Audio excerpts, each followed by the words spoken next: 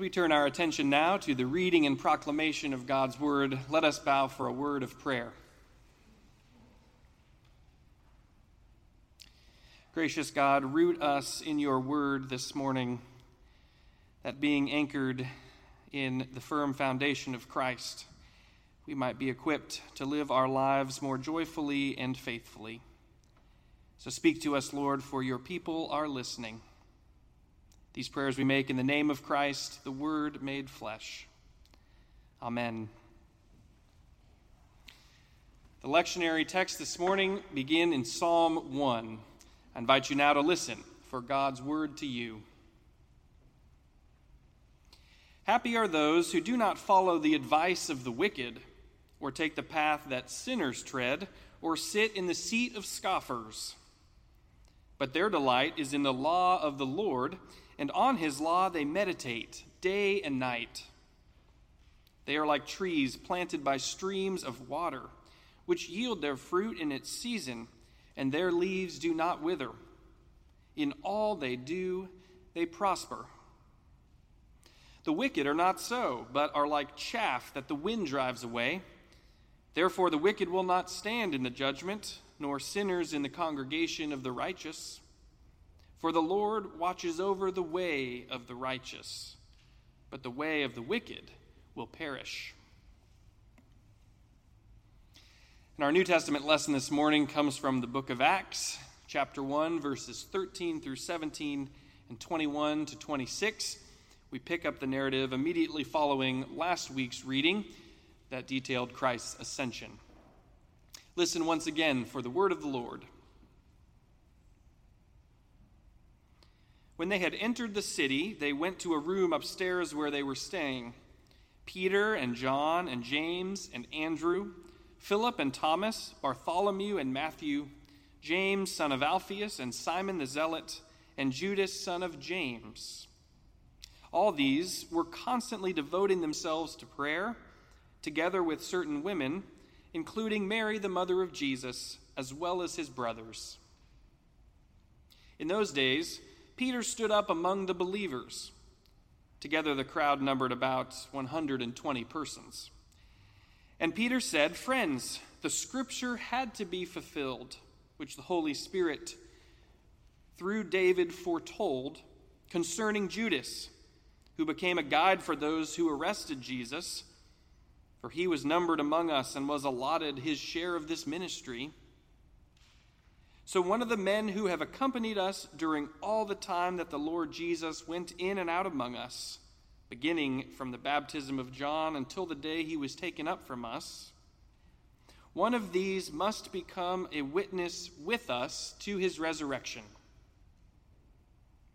So they proposed two: Joseph, called Barsabbas, who was also known as Justus, and Matthias. Then they prayed and said, "Lord, you know everyone's heart. Show us which one of these two you have chosen to take the place in this ministry and apostleship, from which Judas turned aside to go to his own place." And they cast lots for them, and the lot fell to Matthias, and he was added to the 11 apostles. Friends, this is the word of the Lord. Thanks be to God. So upon returning to Jerusalem from the Mount of the Ascension, the disciples have been rebranded. They are now called apostles. An apostle is someone who has been sent with a commission. And so the disciples have gone from being disciples who follow Jesus to being apostles who have been sent by Jesus as his witnesses. This is why the full title of the book of Acts is the Acts of the Apostles. And their first act as apostles is to make an important decision: who would replace Judas Iscariot among their company? After all, you can't have 11 apostles, right? 12 is a much better number, far more biblical, the number Jesus himself had chosen. But now that Jesus had ascended and is no longer with them in the flesh to appoint someone to replace Judas, the task fell to the remaining apostles to discern who the ascended Christ was calling to join them. And the apostles go about discerning their next colleague carefully and intentionally. They devote themselves to prayer. They meet together often. They narrow down their options, and they shorten their list down to the two best candidates: Joseph, called Barsabbas, who was also known as Justus, and Matthias. Then they ask God to show them who was best equipped to join them in their apostolic commission of proclaiming the resurrection of Jesus Christ. They pray, Lord, you know everyone's heart. Show us which of these two you've chosen. And then it's time to make a decision. And since apparently God didn't speak with a loud, audible voice from heaven telling them exactly what they ought to do, they decide to cast lots. And the lot falls to Matthias, and he joins their company. What we observe throughout this scene is what we might call today a discernment process. The apostles are faced with a major decision which they must make without an obvious answer. Their decision requires prayer, diligence, collaboration, and finally decisiveness. Of course, we face these kind of decisions too from time to time as well. We must decide where to go to college, whether and whom to marry, whether to switch jobs, when to retire, and so on. Major decisions are daunting, especially when there are multiple good options, or I suppose multiple bad ones.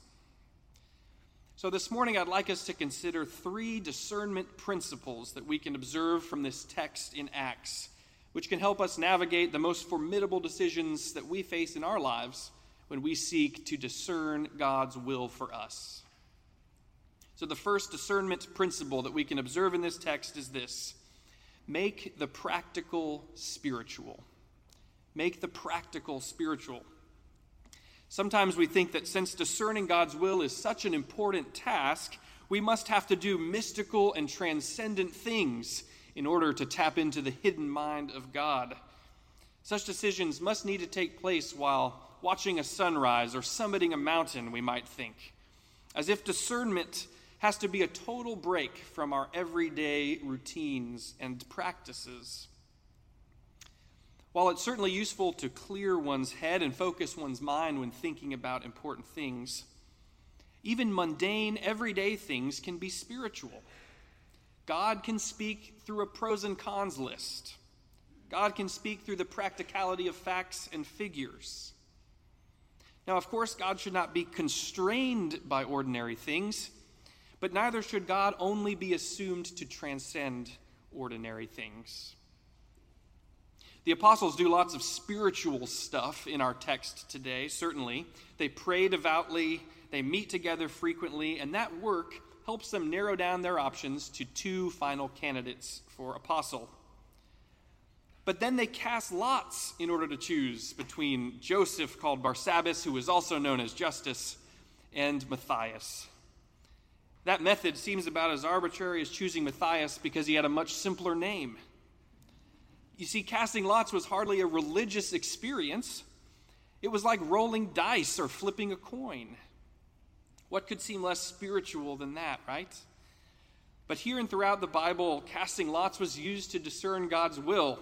Proverbs 16:33 puts it like this: the lot is cast into the lap, but the decision is the Lord's alone.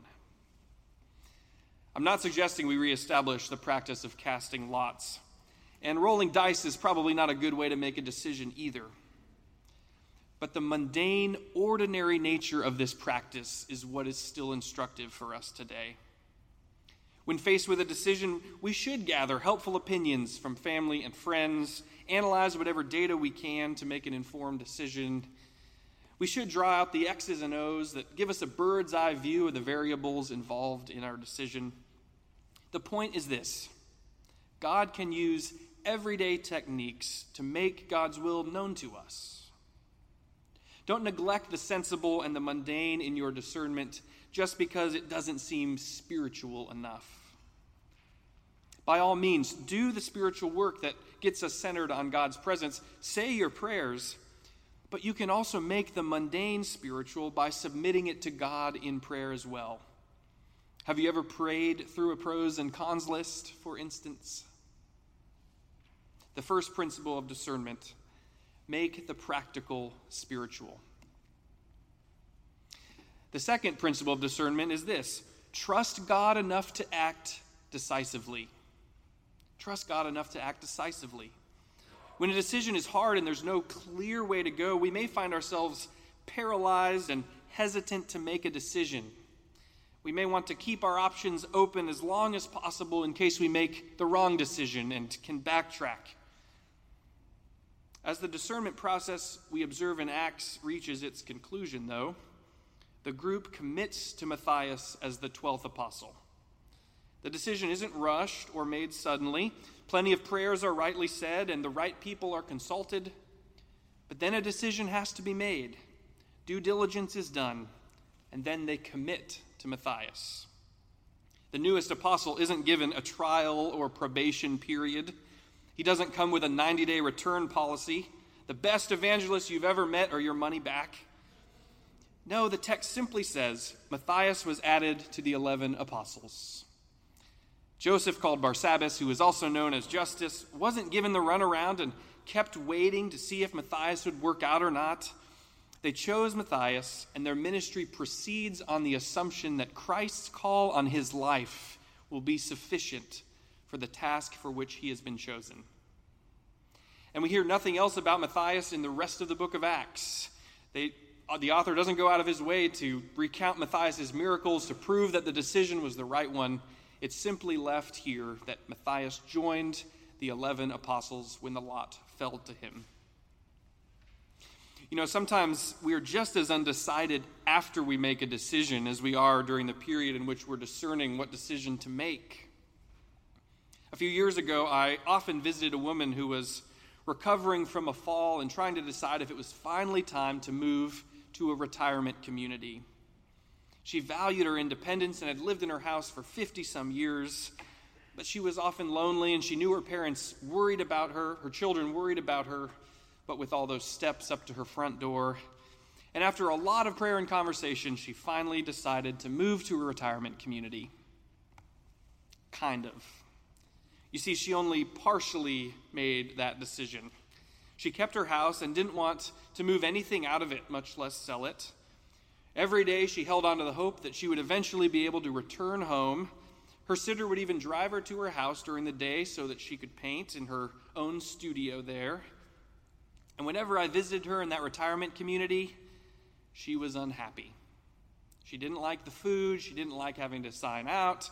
She didn't like the bed. It wasn't comfortable, and so on. It was only a couple years later, when she finally sold her house and most of her stuff, that she began to adapt to life in her new community.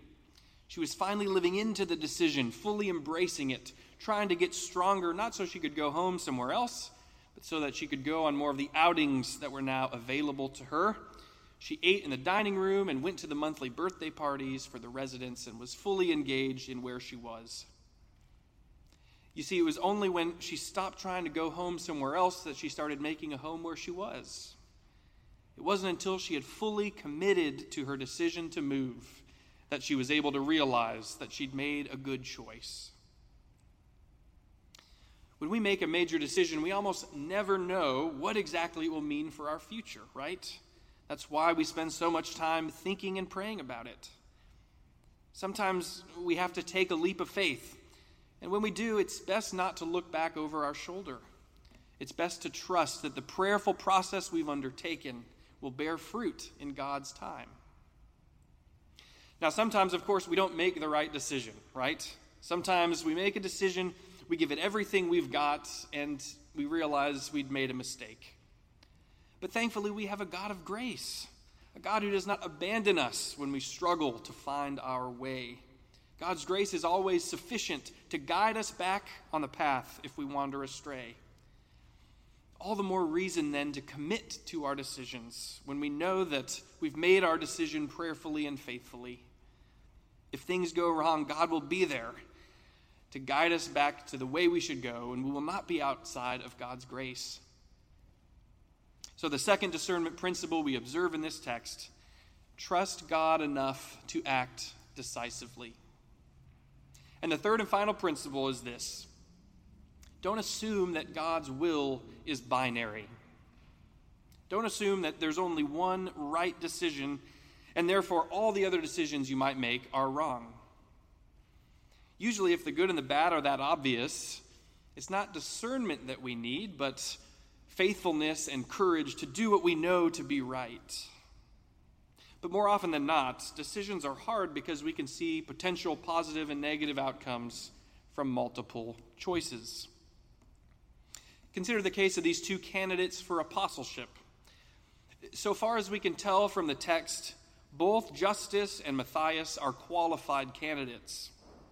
As Peter puts it, they accompanied us during all the time the Lord Jesus went in and out among us, beginning from the baptism of John until the day he was taken up from us. In other words, they've both been here the whole time. Either one of them could have served well as an apostle. The lousy candidates had already been weeded out through their prayers and the data analysis of their resumes, I'm sure. In the end, this decision literally comes down to rolling the dice. Now, while the text does affirm that it was in fact Christ who chose Matthias, it also suggests that either one of these two finalists would have made a great apostle. If the apostles in Acts had assumed that the election of Judas's replacement was a binary decision, they would have had to assume that only one of the two was a good choice, and the other one, therefore, must be a bad choice. One decision would be doing God's will, the other decision would be sinning against God's will. But when it comes to decisions that have some degree of ambiguity, maybe the practice of being faithful to God's will is less about which decision we make and more about seeking to honor God no matter what decision we make. Maybe God's will isn't always do this and not that, but rather whatever it is you do, bear witness to me in your doing it. Consider a person trying to decide between two jobs. She's qualified for both. She has experience in both, but they're in two different cities, and so have different pros and cons for her family. If she assumed that God wants her to take one job and not the other, if she assumes that only one choice is the faithful choice, well, now there's a ton of pressure weighing down this decision that isn't obvious. But if she follows a discernment process, if she consults with her family, crunches the numbers, prays about each opportunity, and an obvious decision still doesn't emerge, surely God will be pleased with her whichever job she takes. Because no matter what job she accepts, so long as she honors God throughout her career, either decision can ultimately prove to be the right decision. Either decision can ultimately prove to align with God's will. You see, all decisions are not binary choices. When there are multiple options of ways in which we can be faithful to God, any decision can fall in line with God's will for our lives so long as we live out our faith in whatever we decide to do. For the scripture says, whether you eat or drink or whatever you do it all for the glory of God. The third principle of discernment is this: don't assume that God's will is always binary. So friends, when you're faced with a difficult decision, follow the lead of these apostles in your discernment process. Make the practical spiritual. Trust God enough to act decisively. Don't assume God's will is always binary. With prayer and the guidance of God's Spirit, our lives will align with God's will, and God's will be realized in the decisions that we make. Alleluia, and thanks be to God. Amen.